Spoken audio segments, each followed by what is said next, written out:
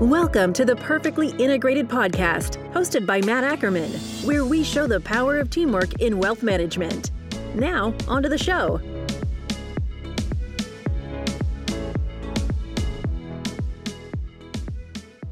Welcome back to Perfectly Integrated. We are live here at the FPA National Conference in Phoenix, Arizona, and I am sitting across from somebody who almost really needs no introduction, Jamie Hopkins. Jamie, you got nothing going on, right? Nothing new is happening for you. No, absolutely not. I mean, besides being here at FPA, nothing new is going on. But Matt, great to see you, my friend. I've appreciated doing these with you over the years and glad to be on this show. The biggest thing is I changed to a new job. So I exited out of Carson here at the end of September and started with Bryn Mawr Trust, which in Wisvis, which isn't too far from you. I'm sure you see those signs every once in a while to head up the wealth team there. So that's super exciting. I've joined a couple boards, a couple other things going on, but it's been a wild time. I mean, it's a really big change for me. It's been hard. I've tried to be pretty upfront with everybody, kind of about the emotional side of it, but it's also weird, you know, like I wake up and there's articles about me leaving. I didn't talk to anybody, and I'm like, what's going on here, right? Most people just get to quit their jobs and go somewhere else. Right. Not you. And the reason why you don't is, and it's funny because I was sitting at dinner, and I'm not going to name drop all the people at dinner, but I was across from Dan Crosby, and you and him, I consider the two smartest people in this industry. And I said to him, wow, this is crazy. And we were both so taken aback. So just know that you're like topic of conversation, even at like a really weird dinner at Future Proof as this is all happening. And this all breaks, of course, in the middle of Future Proof. You're changing gigs. And I could show you the text messages I sent with Ron Carson after it happened, he's like, Jamie's like a son to me. And just know that like the impact you leave around this industry is lasting. And I think that's the best thing any of us can hope for, right? Is that people are saying nice things about us when we're not sitting there. Yeah, mostly nice things. I know Daniel Crosby is a really nice guy, so I trust that he said nice things. I don't know, but you know, right. I'm kind of a jerk sometimes, sure. Yeah, Daniel's a great guy, and I love him dearly too. And yeah, Ron's been, Ron's an interesting guy. Everybody knows that. He's amazing, and he's been, so good to me over the years. So I've been trying to be, really respectful of the way I've exited out. I gave the firm some time and tried to stay on as long as I could to help with transitions. And then, joined up with Bryn Mawr Trust. Excited about that. It's, a big part of it was being in my local area. I kind of talk about it, as much as Ron loves Omaha, I don't. And, it might be the opposite of it. But I enjoyed being in Omaha. Those nice people. But I'm glad to be back in the Philly area with a local bank and a great brand in Bryn Mawr Trust. I mean, it's funny thing is I was just talking to American College, which is here. I worked there for 7 years. It's 2 blocks away from my old office. And they were kind of joking, like, you went back to the same block, huh? And I was like, I guess I did. So I'm right down the street from where I worked before. But be around the kids more and get to read an interesting team. I haven't gotten to lead a bank team before. So different challenges there than just an RIA. I've got an RIA as part of the team, a trust company, a couple other things in there. So that'll be fun. It's interesting to me too, because when we started talking years ago, you were at the American College. Yeah. And it's where like I sat there and said, wow, not only does he make all of this stuff make sense, but he makes it make sense for everyone too, which isn't always the case in this industry. This industry is known for, we're going to make things really complicated, so you need us more than ever. Yeah. And your method has always been, let's make this simple so everyone understands retirement income. Yeah. It's the greatest trick I've ever played on people, is what you said earlier, that somehow I'm one of the smartest people. I'm really not. And so the way that I think I've been effective as an educator, it's like I only understand it that much. And so that's how I have to be able to explain it to others. I don't understand it at a deep level like a Daniel Crosby might, or a Wade Fowl, who I got to work with. And, I was telling somebody else recently, I was cleaning out my office at my house. This is kind of a funny story around this. And I found an old piece of paper my mom had given me, like old report cards and everything. And I found, I forget the name of it, but that national standardized testing we used to do as a kid. SRAs or whatever it was called. Yeah. And so 8-year-old Jamie scored at the bottom 4% of vocabulary and literacy. So, bottom 4% is really bad, Matt. It's not good, right? That's like you weren't filling in. Did you use the number 2 pencil? I have no idea if I used the number. But, I went to my mom and I was like, Mom, you didn't tell me, like, I was this bad. She's like, yeah, like, you didn't do well on that. And I was like, man, and a lot of people are always like, you're probably naturally gifted from school. I wasn't. It took me like decades to learn how to do school. I felt like every time I was in school, I'd start at the bottom 25%. I'd work my way up to the top 25% before I left that world. And then I went to high school, did the same thing. College did the same thing. Law school did the same thing. I'm pretty good at school now. Like, I figured it out. But, that part, I think that the main thing is, like, how do you make complex topics simple so people understand it? And I think that a lot of times when you start to learn too much, you make things overly complex. I actually saw that start to happen to me, where I started picking up all this retirement income knowledge. And then all of a sudden I was like, I think I'm becoming a worse presenter because I actually knew too much. And I would go down rabbit holes when I'd be talking to people and, way down in this 199 cap A deduction type thing that really doesn't apply to that many, retirement planning conversations, but you'd get really super excited about it. And then you realize, like, you've lost the whole room. And so it's, how do you stay relatable, understand what somebody's actually looking for? And whenever I do presentations, I start off with how do I want somebody to feel afterwards, less so than the information I want to convey. So do I want Matt to feel excited? Do I want him to feel entertained? Do I want him to feel like this is super complex and he should be worried? So that's kind of how I take that approach when I know that wasn't the question, but I just went on the topic. This is great because what I like about this is it brings up the content question. So content's becoming more and more important for every player that's in this space, and I think sometimes we get so involved in these numbers and the minutia, we lose our audience. And what we have to remember is there's probably a lot more people that scored in that bottom 4% of their standardized tests than the people that are super smart and in the top 4%. We have to make this all make sense to everyone, because if it makes sense to no one, they're just gonna delete the email. They're just gonna delete this. And I see it in your social posts where you do a great job of, like, I'm gonna hold up a piece of paper with 2 words on it so that you can. This is all we're talking about here. Well, by keeping it simple, you must attract much more people who engage around the content then. Yeah, I think that was, there's a lot of, like, interesting things that came out of those cards that I've been doing for a long time. I think initially it was just tried to do something a little bit different. I'm not the only person in the world that does that, but, I was like, this is a little different. A lot of times you're scrolling through and you're not listening, so you see something visually from a video. And I was like, okay, I want to catch the eye. And then I think that part came, and I wasn't super planned on that, but the simplicity of it allows you to have, like, a better conversation. And people always tell me that when I do those videos, it feels like I'm talking to them, not like presenting or running through. Like, it's like a conversation because I don't script them. I do every single one of those as one shot. So sometimes you watch at the end and it's really messy because I always keep them under 2 minutes and 20 seconds. I just hit it, I go. And when I get towards the end, sometimes it's like, hey, I'm out of time. Stay safe and healthy, everybody. Bye. But I've found that to be just a nice way to do it because you just speak from the heart, you speak from your mind, and that comes off as real to people. I'll tell you I'm learning a lot of things as I have gone to a new place. And an interesting thing, Burt White, Chief Strategy Officer at Carson and, one of the leaders formerly at LPL, when he joined Carson, he asked me this question. He said, what's your brand? And I told him probably what you would answer too, Matt, was like, well, he's kind of like the retirement guy with these little cards. And then he said, well, how much of your time do you spend on that anymore? And I was like, it's probably less than 5% of my time is content creation.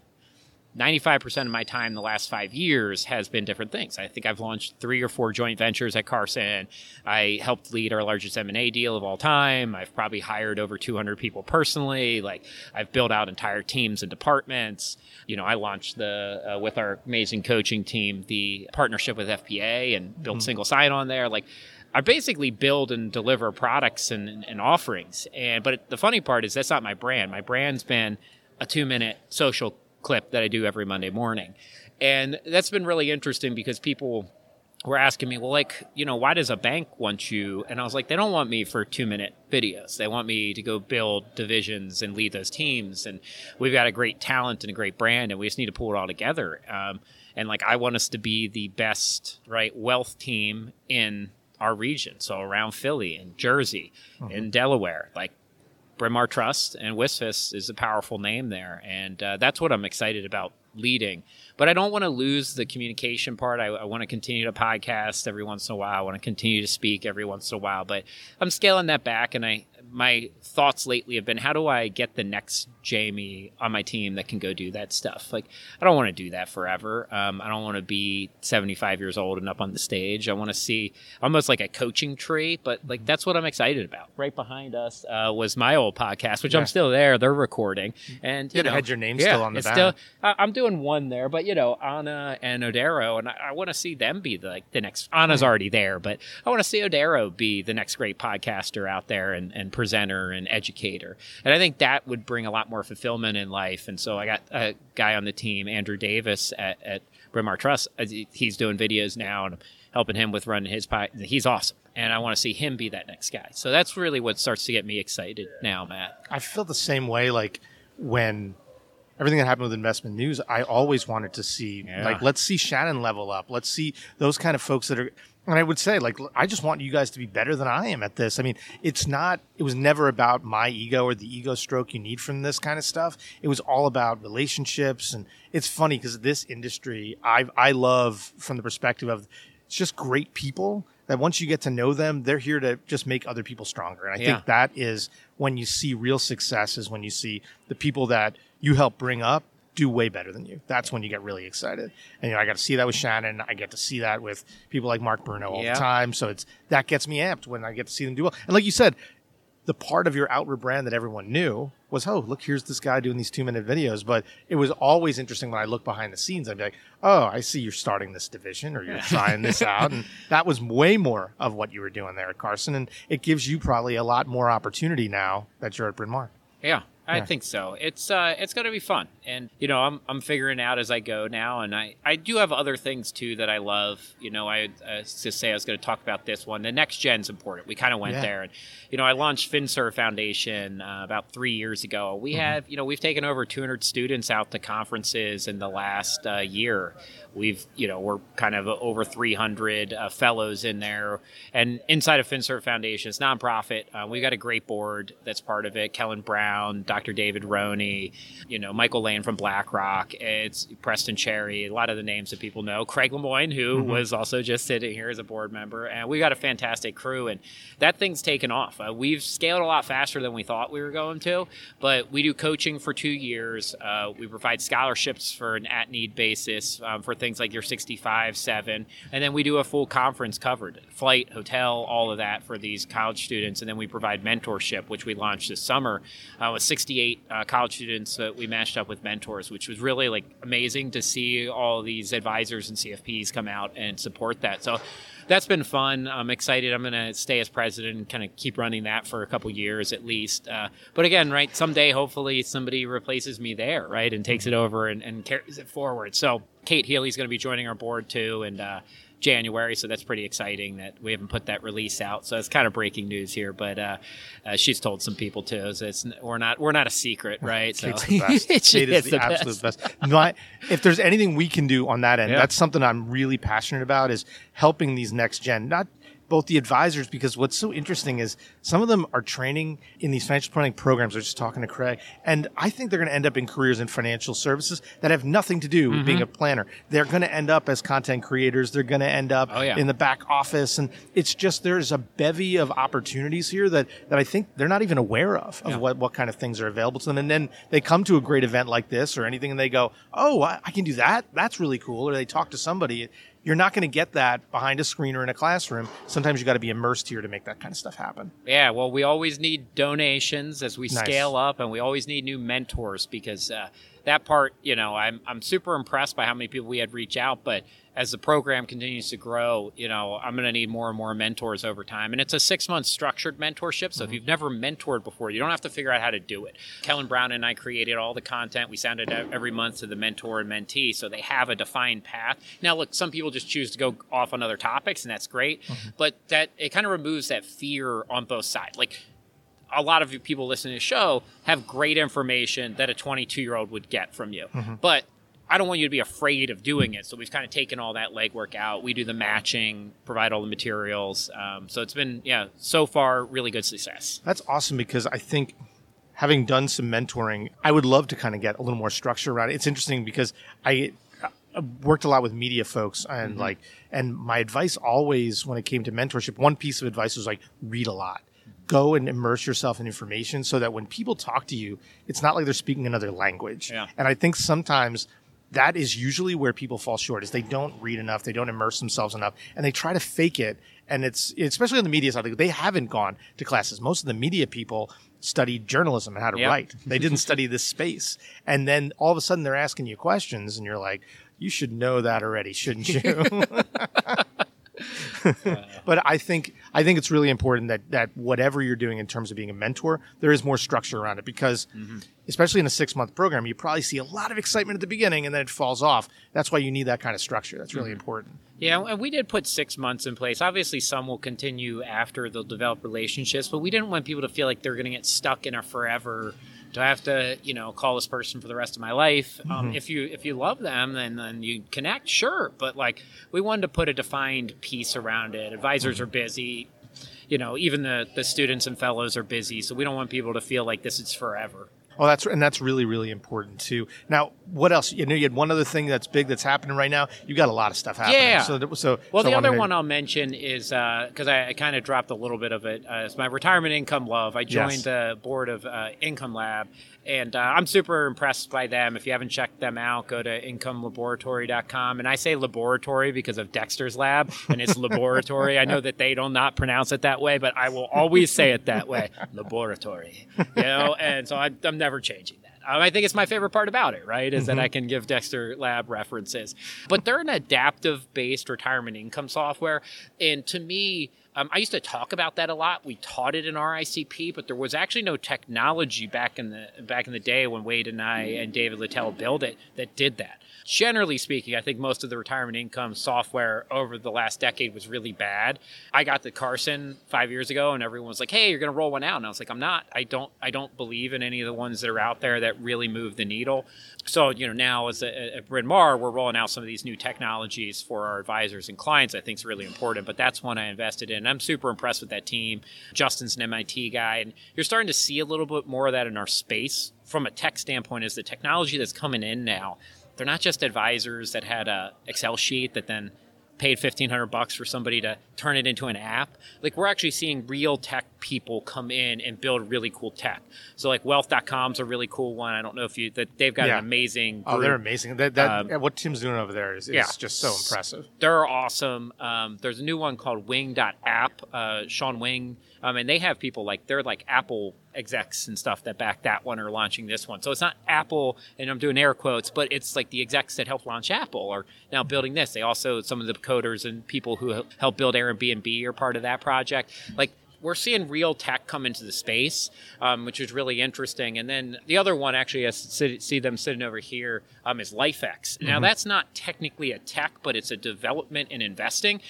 I will tell you that is the coolest investment product I have seen now in 15 years in the space. So if you haven't checked out LifeX, check it out. I think they launch in January of 2024. So go check them out. It's Stone Ridge company, got SEC approved. And essentially what they did is they took a bond fund and layered in mortality credits like an annuity would inside of a 40 Act fund. And they're also going to age and gender discriminate inside of this fund, which is wild to think. But so somebody born in 1964 that's a male will have a different ticker than somebody born in 1965 that's a female, because they do actually have to be able to build those mortality credits into that. They have to age and gender discriminate, and the SEC approved it, and it's phenomenal. I mean, if it works as they think it is, it's really just going to take some of the benefits of insurance and move it into the investment world, where we've been talking about how does the insurance world end up more like the investment world. The interesting thing that just happened is the investment world went and became more like the insurance world, which I thought was I think we all got that one wrong. and it's super cool. I know those are a bunch of things out there, but I would say I'm not involved with them by any means. So I'm just telling you stuff that I'm seeing out in the space that I think is super interesting, but love being part of Income Lab. LifeX is super cool. Wealth.com and Wing app. That one's more of a B2C, but I think it's one to watch because those things are also, they're competing for your clients if you're an advisor, if you're a wealth provider. So you should be paying attention to, how are they approaching it? What are they talking about? What different things are they doing that you might not be doing?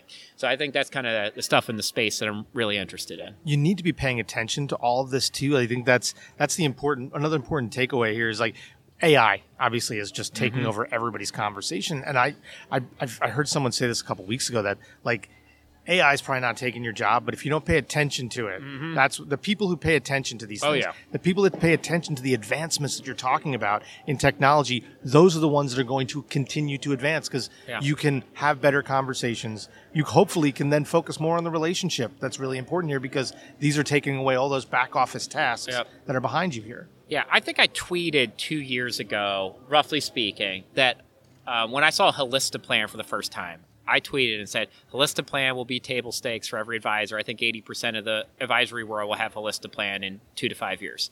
We're 2 years in. I think we're probably 50% now. I mean, almost everybody's using them. It's probably one of the fastest adopted tech pieces I see.